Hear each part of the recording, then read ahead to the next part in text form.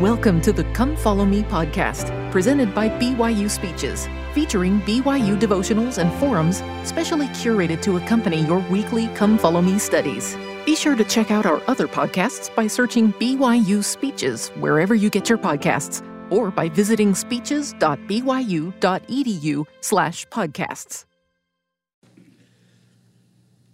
Well, thank you, President Satema and the guys, and Jared and Ryan, who give the prayers, my family who are here. I'm Patty. I'm deeply humbled and I'm pleased to be here today. This is a very humbling moment, believe me. I can assure you that I have given much thought and prayer to this assignment so that I could hopefully say a few words that would be a benefit to you this morning. It has been my pleasure and honor to be at this great university for the past 40 years. My interaction with the students have been mostly as a coach.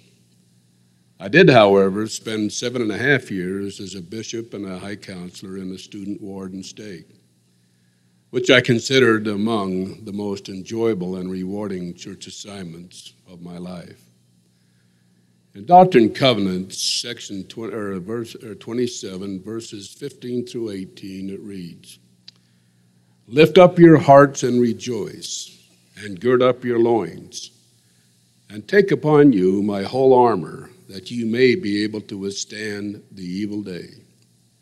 Having done all, that you may be able to stand. Stand therefore, having your loins girt about you with truth, having on the breastplate of righteousness, and your feet shod with the preparation of peace, which I have sent mine angels to commit unto you, taking upon the shield of faith, wherewith ye shall be able to quench all the fiery darts of the wicked. And take the helmet of salvation and the sword of my Spirit, which I will pour out upon you, and my word which I reveal unto you." We've all seen pictures of Moroni dressed in his armor, including the breastplate and the helmet. It's a little like a football player dressed in a full uniform with all the required pads, shoes, and helmet.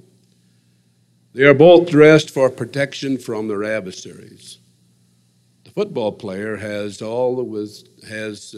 withstand the blocks, tackles, and other hits he will take while practicing or playing a game. The Lord has offered us protective armor to use in our battles, and that is what I'd like to discuss today.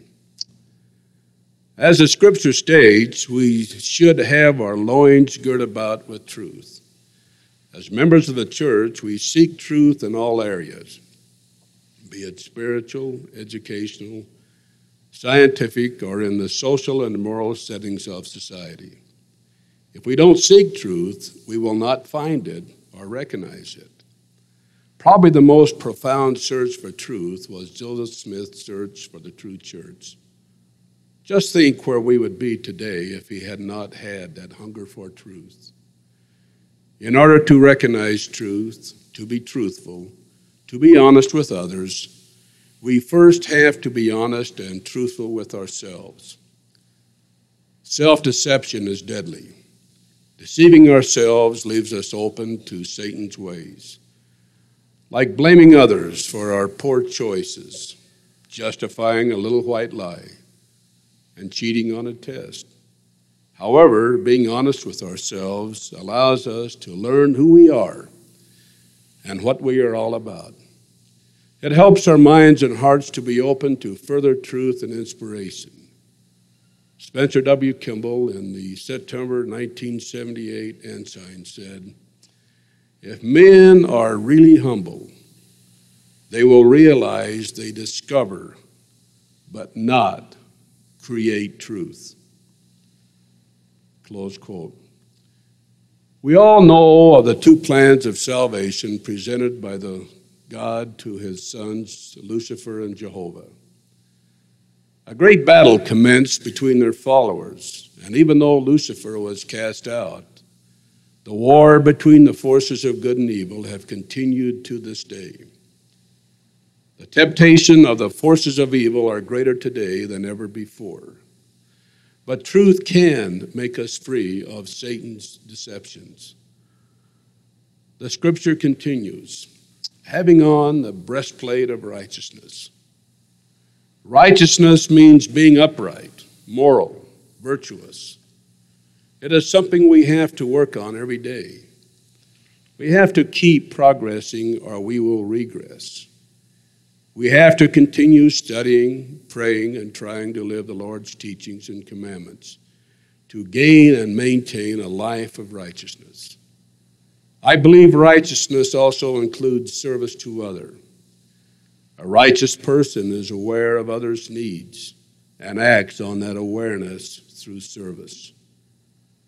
We are in an era of .coms, computers, and the internet. It is easier to get caught up in all these wonderful inventions and let them control our lives, forgetting about the world and humanity around us. Our human interaction, compassion, and concern for each other are far more important than technology in trying to live Christ-like lives. A friend shared with me this anonymous but profound creed that says it well. I quote, "Remember to be gentle with yourself and others. We are all children of chance, and none can say why some fields blossom while others lay brown beneath the August sun. Care for those around you. Look past your differences. Their dreams are no less than yours. Their choices in life no more easily made. And give. Give in any way you can of whatever you possess. To give is to love. To withhold is to wither. Care less for your harvest than for how it is shared. And your life will have meaning, and your heart will have peace." Close quote. This is a beautifully stated philosophy, and one that I believe that we should incorporate into our lives as we continue our quest for righteousness. The next phase of the scripture is, "And your feet shod with the preparation of the gospel of peace." Preparation brings peace, as it frees us to pursue our goals. In this era of violence in every medium, peace is a treasured feeling and one we want to keep with us as much as possible. To me, preparation is the key to success in any endeavor. I've often heard the phrase, "he or she has a great will to win." What it should say is that he or she has a great will to prepare. The greatest athletes are not always the fastest, strongest, or the most gifted athletically. The greatest players are those who have the ability to recognize their potential and prepare themselves to meet that potential. On a Saturday afternoon in the stadium with a full house, the excitement of the band, the cheerleaders, and the crowd, a player can have all the desire to win or will to win in the world, and it will be for naught if he hasn't prepared. The same is true in our personal lives. We can have the desire to do something well, even gain a strong testimony of the gospel. But it will be for naught if we are not willing to work, study, and prepare. Every one of us has the potential to successfully achieve our goals in life, but it can't come without an effort on our part. The next item of protection is taking the shield of faith. In the Book of Mormon, warriors use shields to protect them from the swords, spears, arrows, and other weapons of their foes. In football, the quarterback has an offensive line that forms a pocket in front of him to shield him from the opponents. Faith is our shield, our pocket of protection. It is our shield from the many weapons that Satan bombards us with every day, such as despair, indecisiveness, procrastination, depression, and anger. Faith lifts us up, gives us hope, makes seemingly insurmountable challenges possible. Life can be discouraging. It isn't always fair, but with faith and an eternal perspective, we can make it through the hard times. We tend to think that we're the only ones with problems, when in reality, everyone has problems. Even President Hinckley, when he said, "My life has been rich because it has been filled with problems to solve and associations to savor," close quote. Sean Covey is the son of Stephen R. Covey of 7 Habits fame and grew up in our ward. He had those, along with these other family members, those 7 habits stamped across their forehead from the day they were born. And they knew how to succeed. They were a marvelous family. Sean was a great high school football player and led his team to the state championship and was very highly recruited. It came down to us in Stanford, and Sean elected to come to BYU because he wanted to lead us to another national championship. His freshman year, he did well with the junior varsity squad and then left on a mission. When he came home, he was excited and eager to resume his football career. He worked hard, prepared himself physically and mentally, and halfway through his sophomore year, he became our starting quarterback.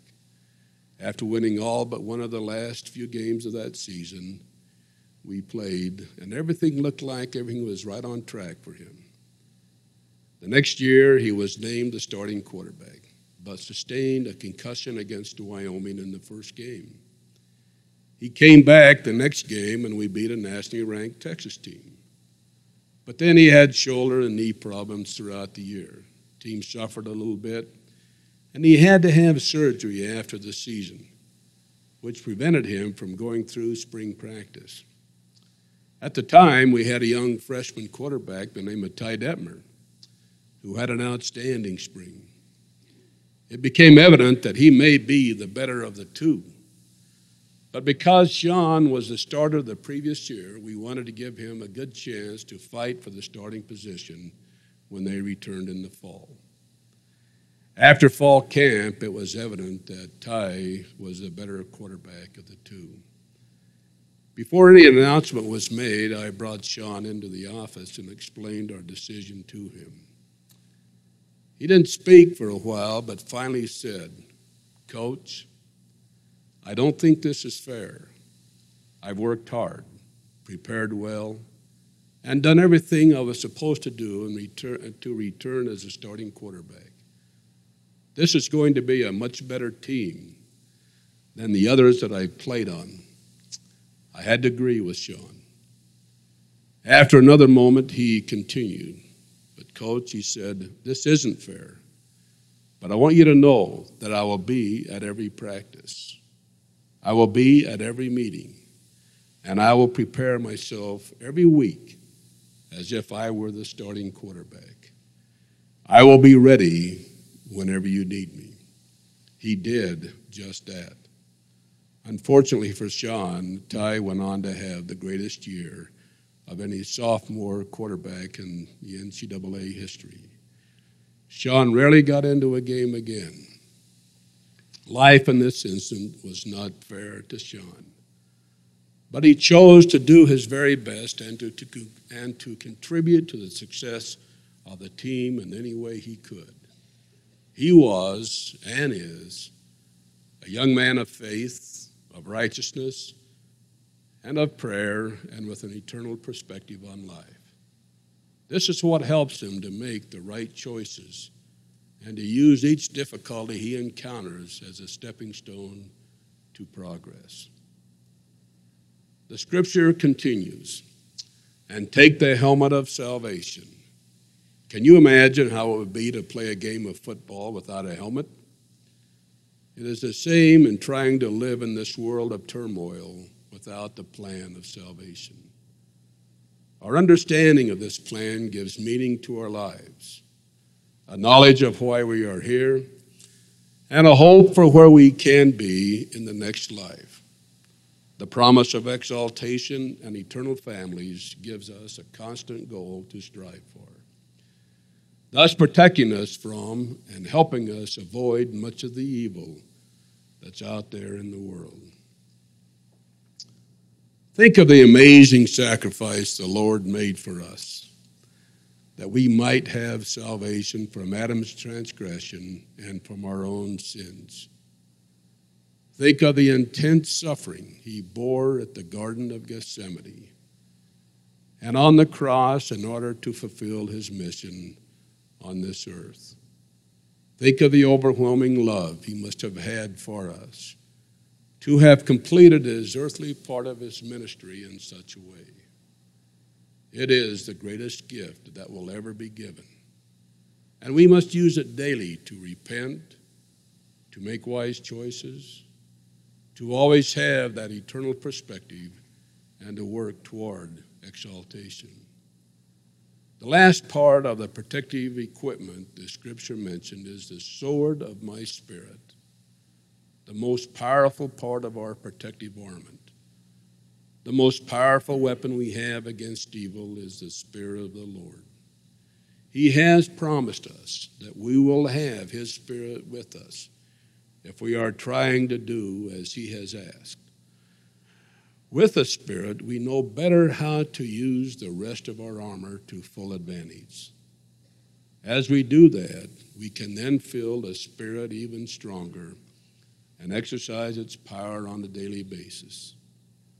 Elder Lawrence C. Dunn, in May 1979 Ensign, expounded on this.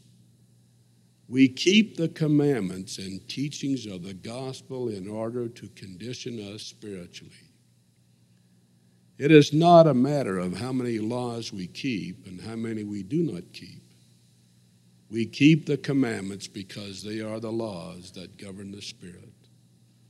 The Spirit, in turn, will sanctify us, condition us spiritually, and eventually prepare us to live in the kingdom where God is. Close quote. In Ephesians chapter 6, verse 18, the armor includes praying always. In the wars described in the Book of Mormon, it took a long time for the soldiers in the field to communicate with their leaders back at headquarters when they were in trouble, needed supplies, or guidance, or even to tell them of triumphs and victories. We, on the other hand, can have constant and instant communication with our leader, the Lord, through prayer. Prayer is a stabilizing weapon we have against Satan. The more constant our prayers, the less opportunity there is for him to find a crack in our armor. Prayer is a special one-on-one, soul-to-soul communication with our Heavenly Father. A time when we ask for help in our battles, small and large. It is also a time to thank him for his help as we safely come through each struggle, as he helps us keep our armor intact, as he blesses us while we are trying to keep progressing. One thing I had to learn the hard way was that prayer shouldn't be a last resort. Too often we depend on our own skills or the help of others, when prayer should be a part of every solution. Perhaps when we need him, he won't recognize our voice, as in this poem called Answered Prayer that someone sent me. Jake the rancher went one day to fix a distant fence. The wind was cold and gusty, and the clouds rolled gray and dense. As he pounded the last staples in and gathered his tools to go, the temperature had fallen and the snow was beginning to blow. When he finally reached his pickup, he felt a heaviness of heart. From the sound that the ignition made, he knew it wouldn't start. So Jake did what most of us would do if we'd have been there. He humbly bowed his balding head and sent aloft a prayer. As he turned the key for the last time, he softly cursed his luck. They found him 3 days later, froze in the cab of that old truck. Jake had been around in his younger days and done his share of roaming, but when he saw heaven, he was shocked. Why, it looked just like Wyoming. Oh, there was some differences, of course, but just some minor things. One place had simply disappeared, the town they call Rock Springs. The BLM had been shut down, and there were no grazing fees. and the wind in Rollins and Cheyenne was now a gentle breeze. All the Park and Forest Service folks, they didn't fare so well. They had all been sent to fight some fire in a wilderness in hell. Though heaven was a real nice place, Jake had a wondering mind. So he saddled up and lit a shuck, not knowing what he'd find. Then one day in Cody on a cold October afternoon, he seen St. Peter coming his way and knew he'd be there soon. Of all the saints that Jake knew in heaven, his favorite was St. Peter. This line ain't really necessary, but it makes good rhyme and meter. So they sat and talked a minute or two, or maybe it was 3. Nobody there was keeping score. In heaven, time is free. I've always heard, Jake said to Peter, that God will answer prayer. But the one time that I asked for help, well, he just plain wasn't there. Does God answer prayers of some and ignore the prayers of others? That don't seem exactly square. I know all men are brothers. Oft does he really reply randomly without good rhyme or reason? Maybe it's the time of day, the weather, or the season. I ain't trying to act smart, it's just the way I feel. And I was wondering, St. Peter, what the heck's the deal? Peter listened patiently when old Jake was done. There was a smile of recognition, and he said, "Oh, you're the one. That day your truck, it wouldn't start, and you sent your prayer a-flying. You gave us all a real bad time with the hundreds of us trying. 10,000 angels rushed to check the status of your file. But you know, Jake, we hadn't heard from you in more than just a while. And though all prayers of believers are answered and God ain't got no quota, he just didn't recognize your voice and started some guy's truck in North Dakota." Well, it's not always easy to recognize the Lord's blessings or his answers, but our faith in the Spirit can help us so. Each of us has our own individual journey to make in life, and it isn't always a smooth ride, but prayer can make it bearable and give us the strength to keep moving. In a speech at BYU in 1973, President Hinckley used a wonderful quote from Jenkin Lloyd-Jones, which says, "Anyone who imagines that bliss is normal is going to waste a lot of time running around shouting that he's been robbed. The fact is, most putts don't drop. Most beef is tough, and most children grow up to be just ordinary people. Most successful marriages require a high degree of mutual toleration. Most jobs are more often dull than otherwise. Life is like an old-time rail journey. Delays, sidetracks, smoke, dust, cinders, and jolts, interspersed only occasionally by beautiful vistas and thrilling bursts of speed. The trick is to thank the Lord for letting you have the ride." Close quote. I would like to add one more item of protection to help us foil the adversary, that of surrounding ourselves with good people. Remember those special young men, the sons of Helaman, who had been taught by their mothers to have total faith in the Lord and come to the aid of their people in war. We never know when we are going to have a kink in our armor and need stripling warriors there who will help us, who will lift us, who will help us repair that crack. One of the most famous runs that Steve Young ever made with the 49ers was in the game where he lost his helmet. Did he stop to pick it up? No, he kept running. Down the field full bore, leaving himself open to serious injury. Steve had a couple of kinks in his football armor. One, he didn't appreciate the wisdom of the slide. often playing like a blocker, taking on linebackers and trying to flatten them. And sometimes, actually, a lot of times, his shield, his pocket, was shattered and he was flattened by a 300-pound lineman. Fortunately, Steve had good people around him to help back him up, to help him replace his kinks, to help him evaluate and to repair his body, and to help him make wise decisions like retiring. We all need our stripling warriors, family, friends, leaders who have high values, who are loyal and fearless in their righteous desires, who know truth and have immense faith. Hopefully, we can all be stripling warriors for others as they discover the cracks in their armor. When we take upon ourselves the whole armor of God, it is much like the football player going into a game with all of his protective gear on. It gives him self-confidence and a freedom to play. Take off his helmet or his pads, and he will become tentative in his playing and will render himself ineffective. The struggle to find ourselves is very real, and that is why God has given us this armor, that we might recognize truth and understand ourselves, that we might have faith because of the gift of salvation, that we might attain righteousness to help us overcome the evils of life. If we don't use this armor we've been given, we will, like the football player, become tentative in our choices and decisions and leave ourselves open to the adversary.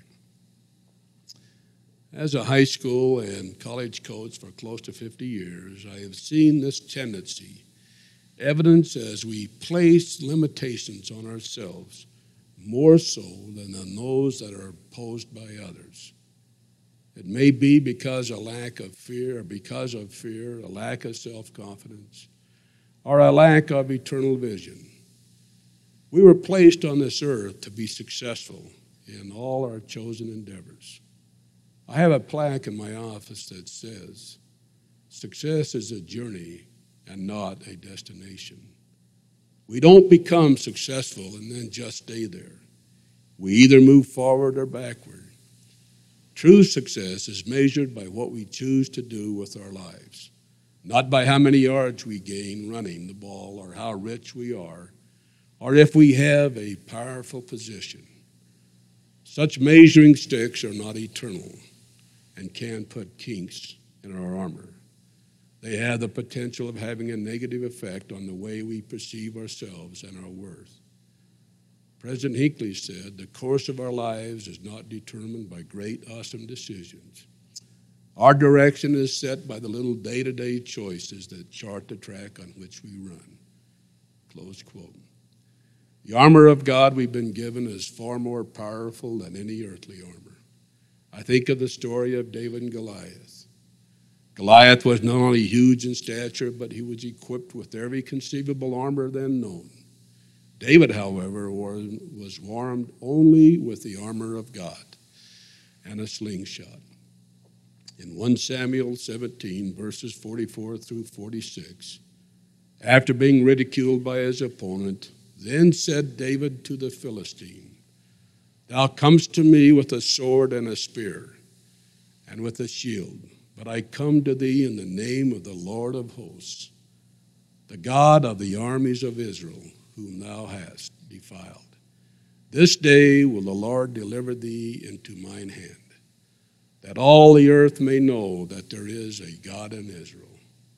Close quote. We face intimidations in many ways during our life. It may be the bully in the neighborhood as we're a child, or a powerful corporation as we strive to make our way up the business world. It may be through peer pressure. To be popular is to go along with the crowd. To really show your love, you have to give your all. To be competitive, you have to take steroids. It may be our neighbor's money and power, or lack of them. The armor of God can help us bring down any intimidator, no matter what weapons he is using. The armor of God gives us eternal perspective. the strength of faith, truth, prayer, and the promise of salvation.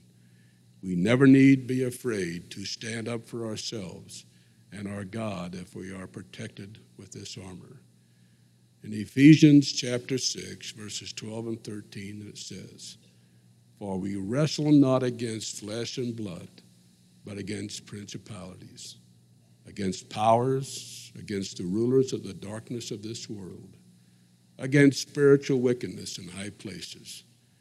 Wherefore, take upon you the whole armor of God, that ye may be able to withstand in the evil day." Close quote. It is my prayer that we will all put on the whole armor of God, that we will work at maintaining that armor through good choices, faith, prayer, study, service, and relying on the Spirit. I pray that each of us will continually to be truthful, to know ourselves, our potential in the Lord's sight, and that through that sight find joy, peace, and success in our lives. It has been my great pleasure to be at this great university and to have a lot of many things happen to us that we never really intend on. It's been great, but the truly blessings that I have in my life have always been and always will be the testimony that I have of the gospel of Jesus Christ. And my wife, Patty, and my children, and these are my most important possessions, and I bear it to you in Jesus' name. Amen.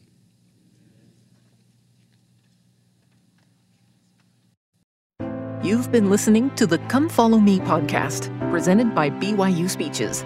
Please check out our other podcasts of recent speeches, classic speeches, and BYU Speeches compilations on love and marriage, overcoming adversity, by study and by faith, the prophet Joseph Smith, and Jesus Christ, our Savior and Redeemer.